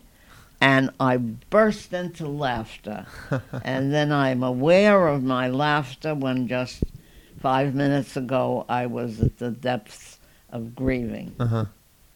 So I said, I'm a non-religious person. Yeah. So I said, I must be thinking of Karen, and I'm laughing for her, because she would do the same thing. Yeah.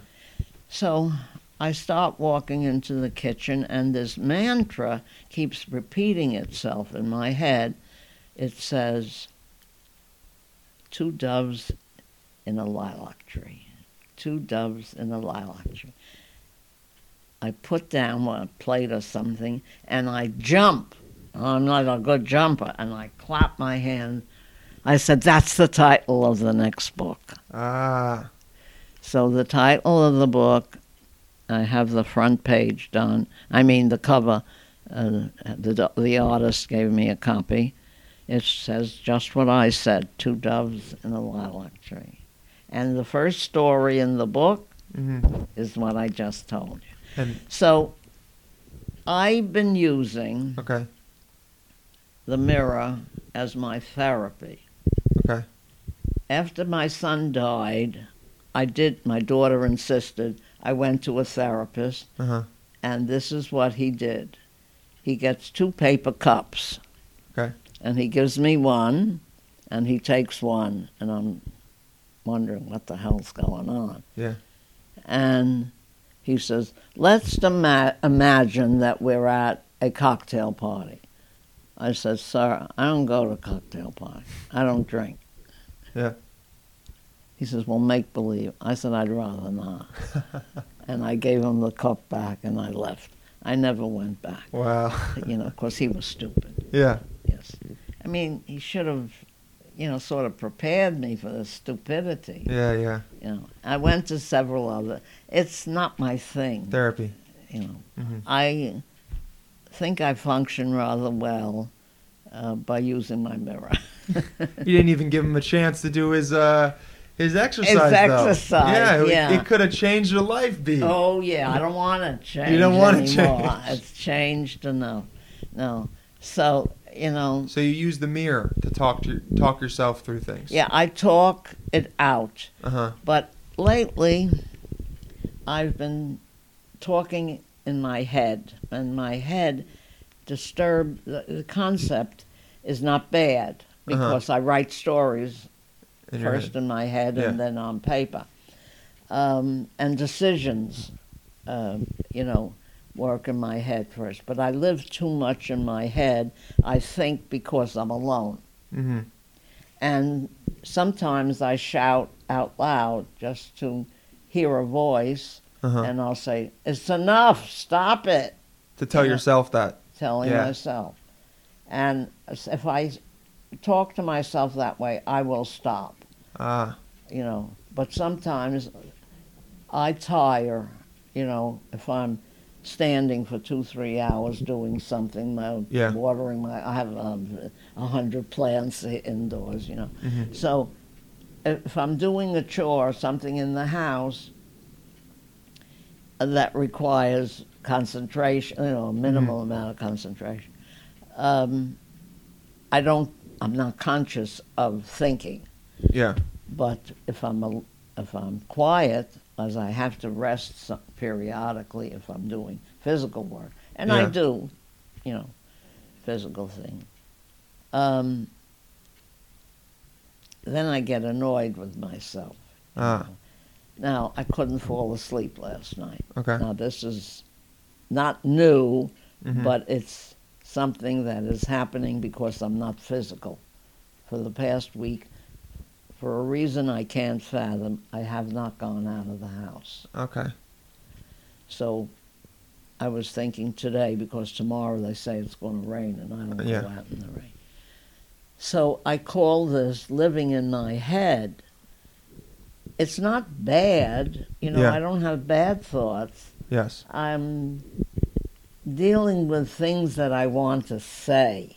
Got it.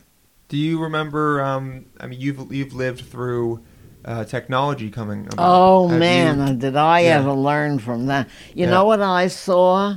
What? The first IBM computer. Wow. I had to put, it was in Pittsburgh. Uh-huh. I'm not. I think so. Yeah, I think Pittsburgh. Yeah, I know I can it was check. west of. What you had to do, Uh-huh. first of all, it was about 20 consoles, one computer. With 20 consoles. Right. In a room Uh-huh. twice as large as this. Yeah, and this room's And like they 20 were feet long. all around the outside of the room. It was in Pennsylvania, and I had heard about it and didn't know what the hell they were talking about. So I took 2 other teachers. I was teaching at that time. Okay. And because we had mentioned it in class or something. Yeah. And I took a bus. We took a bus and went out there. And I didn't understand what the blankety blank they What's were going talking on? about, Yeah. you know. But I had to put a coat on, Uh-huh. and it was cold. They kept the temperature down in that room, Yeah. and that was one computer. Those Wow. consoles were necessary. I don't understand. I don't remember. But that was quite an experience. I also went to a blast furnace, Okay. you know, and that was also, maybe it was West Virginia. I was curious about everything. It seems like you've always been curious your entire my life. whole life, And yeah. do you think that's one of the things that's maybe kept you going and energized That's and what alive? someone else said to me. I mean, you have a necklace on that has a question mark right now. I feel like that's a good representation of you as a person in many ways. Yeah. You're always questioning, right? Yes. Yeah, I can't allow anything to go unanswered. And so, you know, to me, a human being is, you know, to me, fascinating if I only knew what went on. I was a woman. I used to have a dog. Mm-hmm. It was killed by accident when it was crossing the road. Questioning, always being curious. What? Always being curious. You have the question Yes. mark on your necklace. Oh, yeah. Yes. This has got a story behind it. Go for it. Okay. I have a collection of pendants Okay. in silver. Uh-huh. I don't, as you can see, Yeah. I see. buy silver. The reason for it is that I used to go every year to Mexico to a spa for massage. I had some problems, but I should go now. Everybody says I can't go to Mexico to the one I want because I couldn't breathe. I had trouble. Oh, okay. Yeah, so the altitude was 8,000 feet. Oh, geez. And I that's high. can't go above 5. Yeah. So anyway, the jewelry is all Mexican. Okay. And I used to go to a town Yeah, right there. It's perfect. that had some wonderfully different stuff.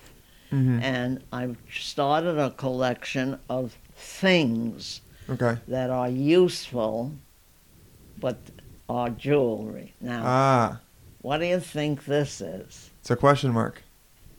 And it's telling you to always be curious and to always ask questions. That's very good, but Yeah. it could serve a purpose. But let me tell you what it is. Oh. Can You I can put put it it down. down? Yeah, put it down for a second. It's a What pill is it? case. It's a pill case. Wow. It's so it's reminding you to always ask questions, and then also you take your pills out of it. You're right. So what I do, it's not fair to you, but what I do, I usually wear this if I know I'm going to be among strangers because it's a good talking point. It is. It's an amazing talking point. That's great. And it's a perfect, I'm going to go get my phone because we have some questions from listeners that I want to ask you. ahead. Give me 1 second. We had the Josh official. He says, what's one piece of advice you want to tell someone living in this time of uncertainty? Good question. Most important is to be alert, read the paper, Yeah. vote, and be a part of unseating people who don't deserve your vote anymore. I think that we need especially people in their 30s, or around, younger folks Yeah. who have a future. Those of us, I can't do it anymore. I do vote. And my friend around the corner whom I got so pissed off with, she came here for another purpose, and she said, I didn't vote. I said, why? Yeah. I said, you're going to give me an excuse? I'm 101 and I walked all the way Yeah. and back and spent some time with the people, Yeah. And one woman comes out, I told everybody you'd make it. Is there something you think in your diet that's been able to keep you so Well, spry? I think partially you're right. Let me Uh-huh. explain. My mom became an amateur nutritionist. Okay. Read books, took some courses. Yeah. She was a smart lady, and unfortunately she had me. And maybe she used to call it the rainbow plate, Okay. with the least important was the meat or the chicken, or the fish. Chicken or fish is what I lived with. The rainbow plate meant that you had to have vegetables that were either orange or green or white, Okay. preferably all of them. Ah. And I think part of this arose not for any nutritional point of view, but a financial one. Because easy protein is the more expensive. It's meat, Okay. fish, Yeah. chicken, so on. However, if you really study it, there are vegetables and other items are high in protein. Yeah. So beans are protein. Beans. Yeah. Legumes. Right. I mean, I sometimes violate every concept of my mother's, and I make frankfurters and beans. Really? I love it. It sounds great.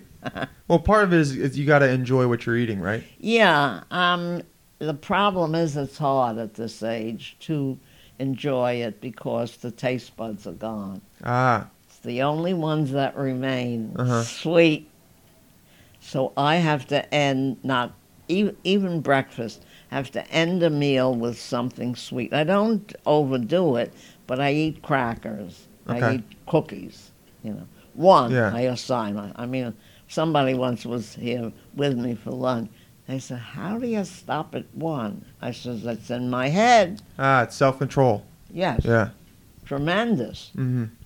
I just put the package away or the tin, whatever. Yeah. I mean, I said, I control what I never thought of that. So you do a Word. lot of self-talk. You use a lot of self-talk to keep you Yeah. disciplined and also Yes. probably positive about life and to keep going? That's right. Yeah. Yeah. Like, I have a friend, I probably referred to her before, Eleanor. She married late and made a big mistake. She married a drunk, and she tried to join him, and it was a bad Yeah. scene, and he died. Okay. So now she just worried about her knees. The doctor said, have those knees replaced. She has lost all the cartilage. Wow. Cartilage Yeah. in her legs because of delay. Okay. She was supposed to have the surgery done in August. Mm-hmm. I called her for something, and she says, wait, let me talk. And she says, I postponed it, the surgery. Now, I know why she did. Yeah. This woman has a fear of death. Okay. And I talked to her about it without saying that I know or feel what her attitude is. She's a biologist. Okay. I mean, or was. She doesn't admit to it, but that's what her degree is. I said to myself a long time ago that nobody should fear death. You don't fear death? No. No. Because if you're a living organism, Yeah. as anything is that grows, We all are, yeah. it dies You have to. eventually. Yeah. So there's no thing as eternal life. And since I'm a non-religious person, Yeah. of course I can't dig this nonsense about. Yeah. I have to tell you a quick short story Uh-huh. of how I got somebody really upset. I shouldn't do it, but I did this once. Uh-huh. It just felt good.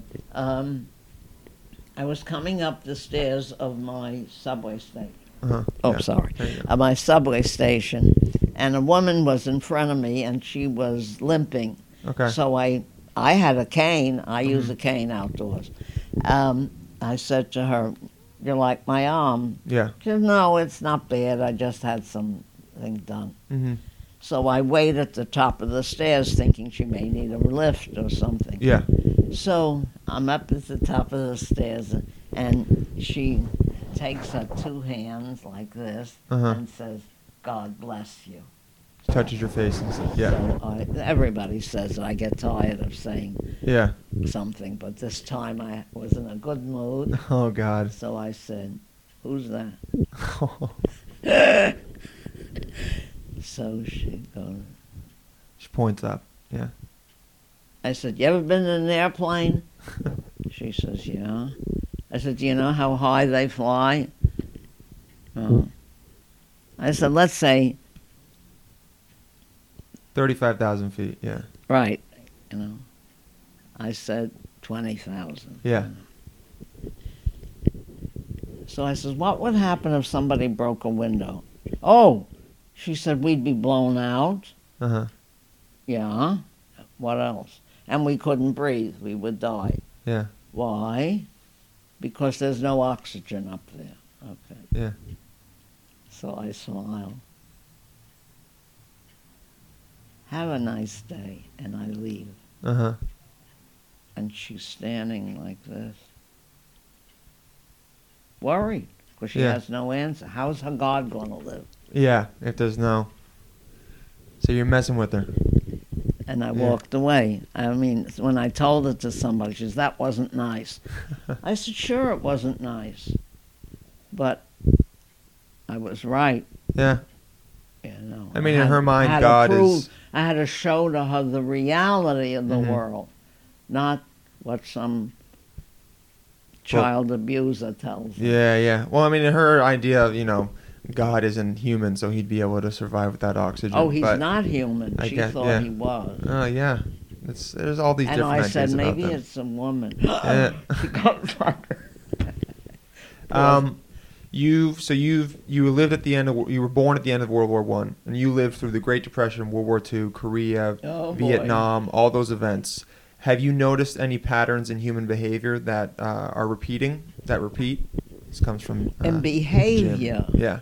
in reference to the differences of the economic system, or what? I think just how humans are in general, maybe whether it is with the wars. That's Yeah. an interesting question. Is there anything that through your life you've noticed more and more? I mean, you talk about it being cyclical. Is there anything about? Well, but isn't it a difficult thing because of the people that you bounce off, you know? Uh-huh. Oh, difference. Okay. I'm putting some provisos in there. Uh-huh.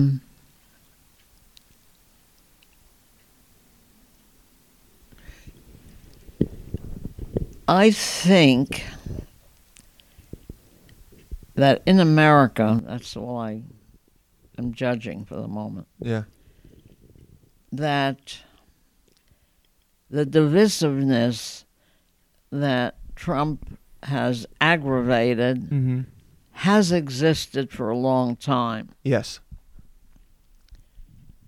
It was not blatantly obvious. Uh-huh. It's covered up with social factors. Yeah. People putting on a facade or it being underneath the surface.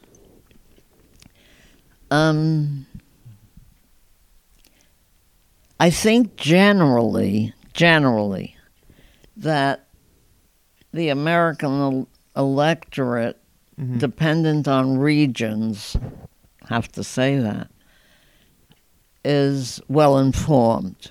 Yeah. On the other hand, I am distressed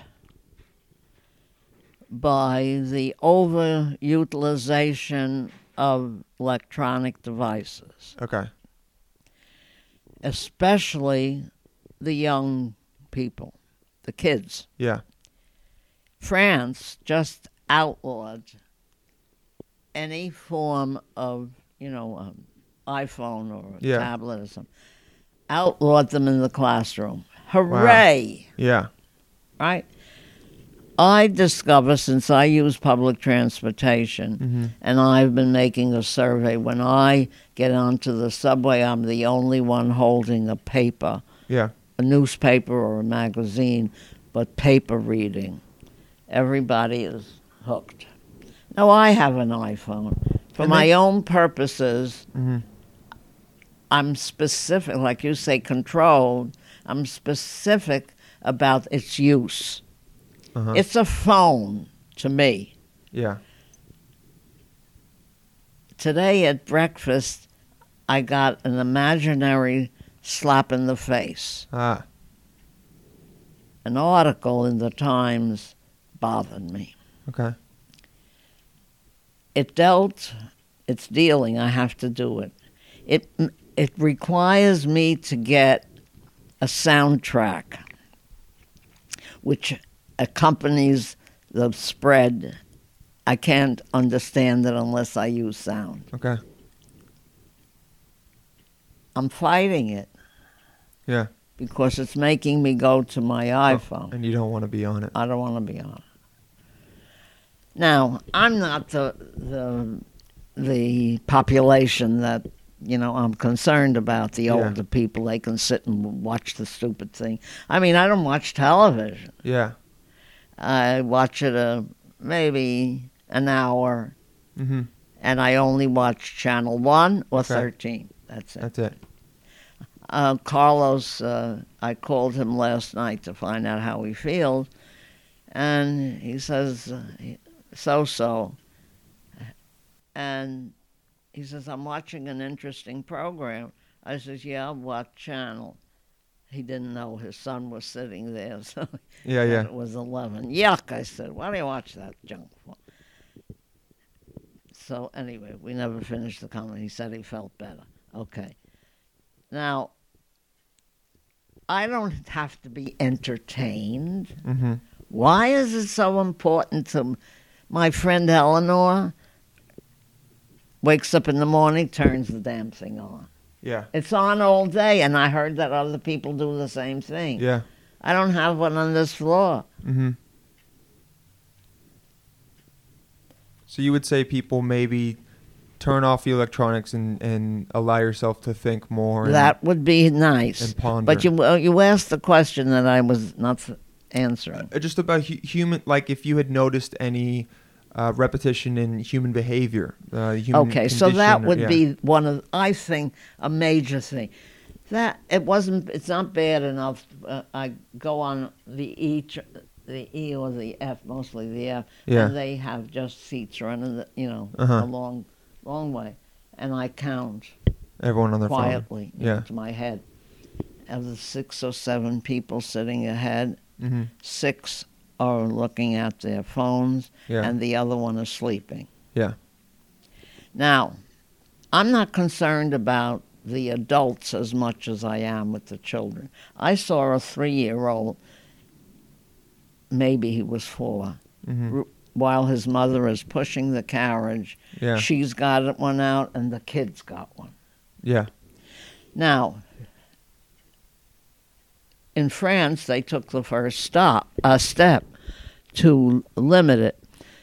You have no idea what this is doing to the ability of young people to learn to read and write if they allow them to use that phone all the time. But you don't think they could be reading on the phone? I'm sorry? You don't think they could be reading on the phone and learning? They're playing games. Yes. Yeah. Okay. What? So what? Yeah. Read a book. Uh-huh. And, we're losing books. We're losing, not books, Channel 1's doing Channel 13. I don't know which one. I confuse them. Is Yeah. doing a very interesting thing. I don't know if you know. They call it the Great Read. Okay. And what they're doing, they took 100 books, Mm-hmm. and we're going to have a contest. You can vote as many times as you want Mm-hmm. for the most read book in America. you know, Okay. yeah. So, I don't bother. That's for younger people. Anyway, as I tell everybody, I do not play games of any kind. I Okay. live in the real world. I never play. I don't You play. don't distract yourself. What? You don't distract yourself. No. No. I'd rather do nothing, Okay. but I never play game. But my children, Uh-huh. my husband and I were very similar in that respect. He said he couldn't watch sports anymore once he got to past the days when he was a participant. Mm-hmm. He was a track runner. I said, why do I have to play at something? I don't I don't understand the pleasure that people get, It's true, if I'm reading a novel, it's a make-believe, but it's somebody's ideas, It's a life story. That's the only kind I'm interested in. That I find acceptable. I don't know why people you're right, have to be distracted. Yeah. It's because the realities that they have to face are not too pleasant, I would assume. Yeah. That they're trying to escape a little bit. That's why they call it Escapism. Do you think all the times you lived through the Depression, World War II, Vietnam, made you hardier as a person and it allowed you to deal with hardship in a better way? Because you had lived through so much? Because you I don't know. I never thought Uh-huh. of dealing with hardship. Because you were 13 during the Great Depression. Yeah. I'll tell you what happened to me Uh-huh. because of no money. What? I lost all of my teeth. Really? I wear 2 dentures. Wow. How did that happen?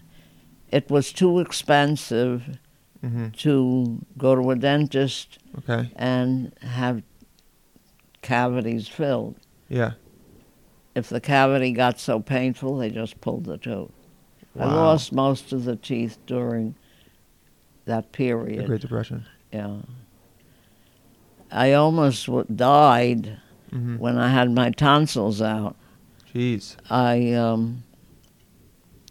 had my tonsils removed and walked home. Walked home. Jeez. How old were you?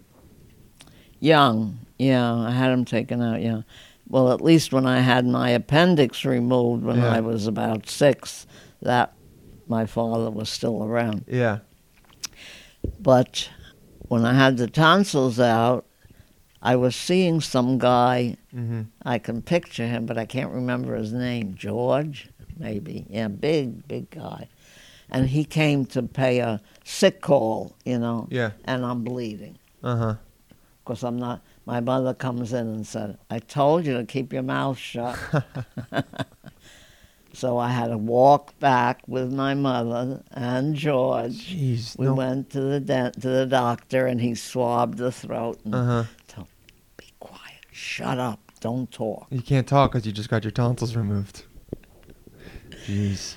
So I'm, very cognizant of the lack of funds. We ate okay, but my mother was a careful buyer. Do you remember waiting in bread lines or anything? Yeah. No, not that bad. Okay. Yeah. My uncle, did provide. That's my Okay. mother's brother. Yeah. Right. I want to hear something really Yeah. weird, and I hope I stopped it. My grandmother died at 46 or 48 Uh-huh. due to an overturned gas heater. Ah. She was asphyxiated. Jeez. My mother died Mhm. by falling down a flight of stairs. Oh my God. Her brother died. Yeah, it Yeah. ran so far. That's the third one. How did her brother die? He owned a trucking company, Uh-huh. and on Sundays he would go in the winter to make Yeah. sure to turn over the trucks because they Yeah. would pass out for Monday. Uh-huh. And the door, I have one, a small door, Yeah. was blown shut by the wind, Okay. and the exhaust killed him. Oh, jeez. So it stops with me. Yeah. Not only that, but here I am at 101. 101. Well, that's crazy. Yeah. The other day I was putting, I don't know, combing my hair or something, and I said, "¿Qué pasa aquí?" You know, what's going on here? Yeah.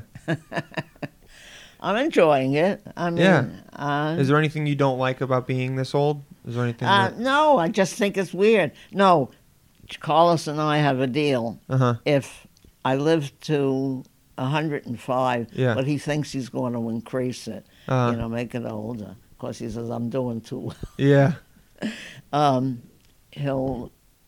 He'll underwrite us going to Paris. Ah, And okay. I had a house in France. Really?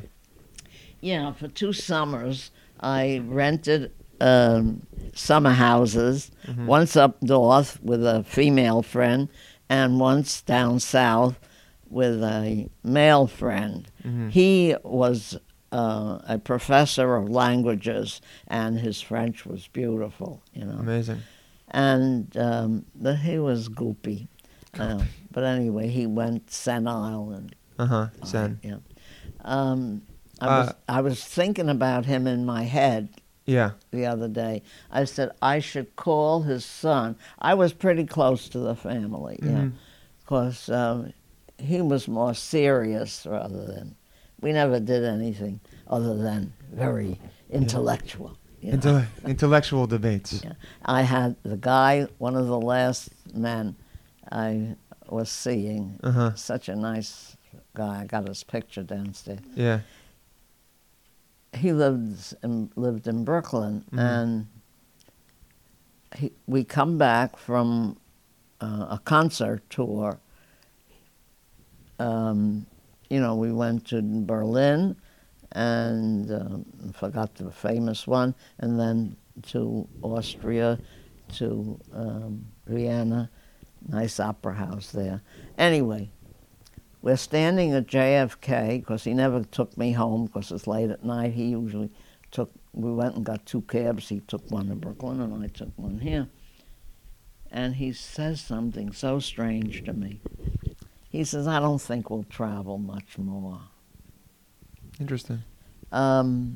He said, but we'll talk on the phone. Yeah. And we left, we went to get the cabs. Yeah. About a month later, maybe less, I get a telephone call from a woman Mhm. who was the wife of Alan, that's my friend's name, Yeah. Alan's friend. Okay. He was a dentist. And she tells me Alan is dead. Wow. I said, what are you talking about? I was out with him. She says, I know. She said no one was with him, but he had bladder cancer. So he knew he was dying. He knew he was dying. And he wanted to save me because he knew my history with illnesses. Yeah. And you've dealt with a lot of death. Yeah. Yeah. He was a single guy, never Mhm. married, was the only child of a very interesting couple. His mother was a pharmacist. Forgot what his father was, something interesting. And he was an attorney for the not disenchanted, the people who couldn't afford it, and he got people out of jail. He was a amazing. good guy. Yeah. I never knew that there were 2 lawyer associations, the ABA and the NBA, not the National Basketball Association. Yeah. The because once he invited me to a party sponsored by the second lawyers group, which was a left-wing thing, which he was. He accosted me on a trip once, and that's how I met him. You know, very nice man, really gentle, kind, you know, but, you know, foolish in a sense. But I think he just couldn't stand the people hanging over him, you know what I mean? Yeah, he didn't want people to be on him when he was dying. Yeah, right. Yeah. This way he was by himself and he just died. The last question we had was that you people have probably asked you this, but is there any advice you would give a younger yourself, 30 years old, or if there are different points in your life that you could go back and say anything different than how you've done it now? Well, I wish I was more knowledgeable than I am. Mm-hmm. Even. Yeah. Yeah, I always feel that I don't know enough of things. Always curious. Always curious. That, yeah, you know, I've been accused of, I don't consider it an insult,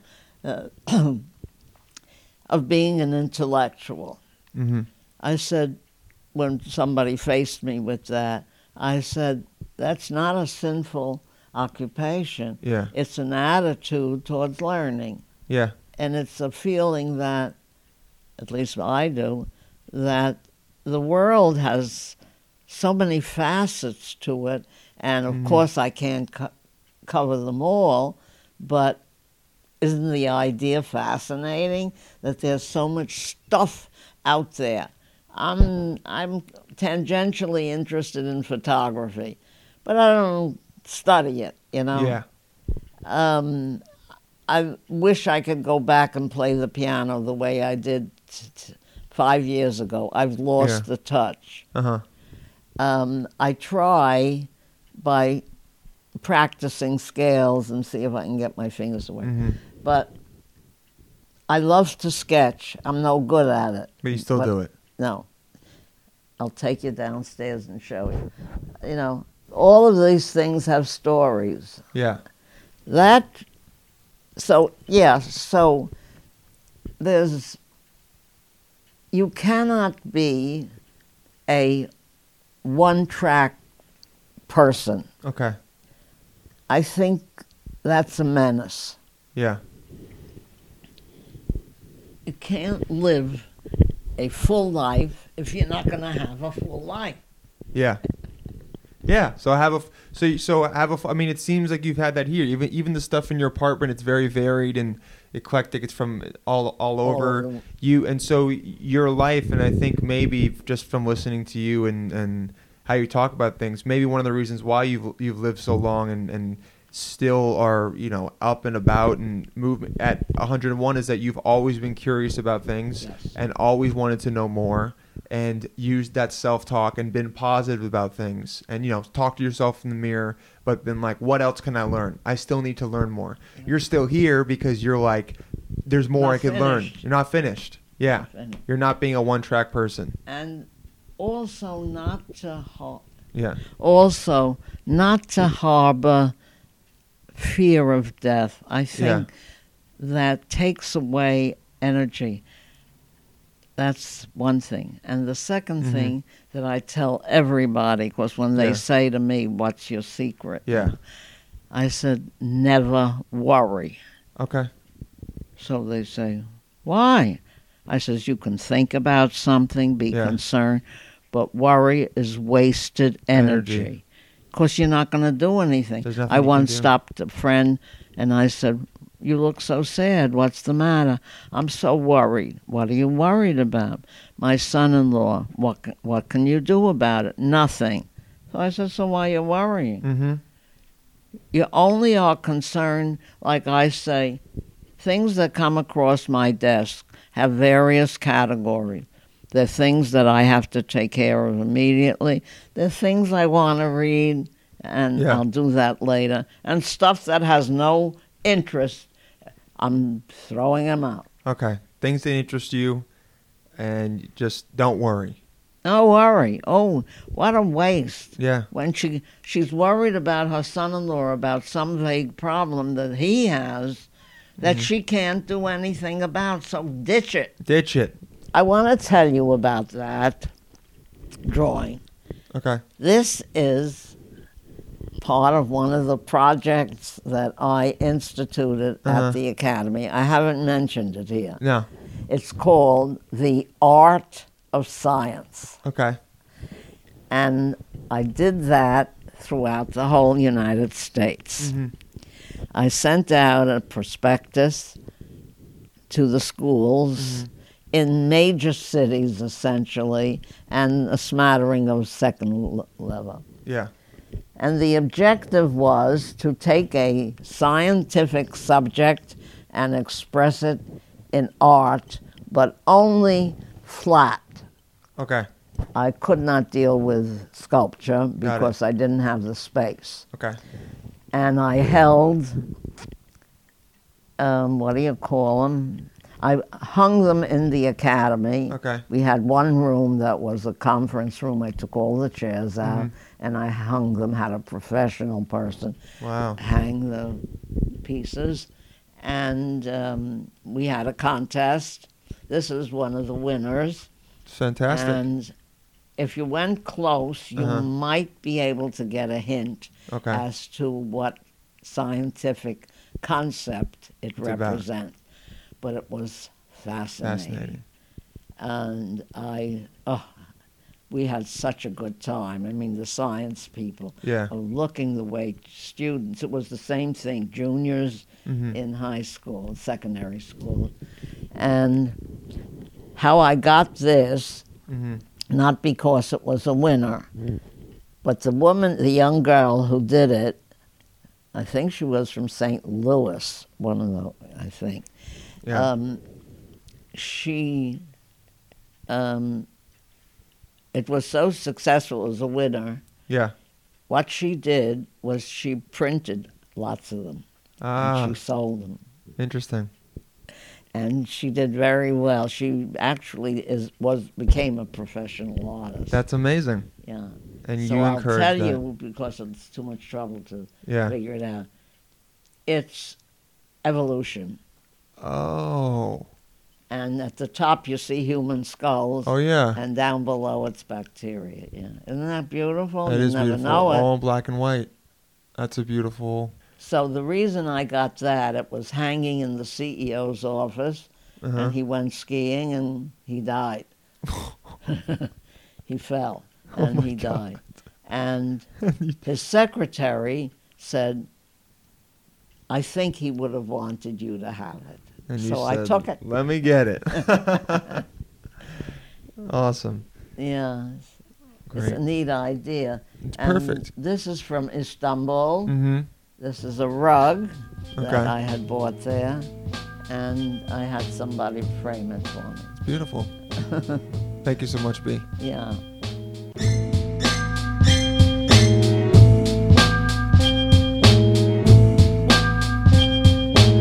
We all go a little mad sometimes.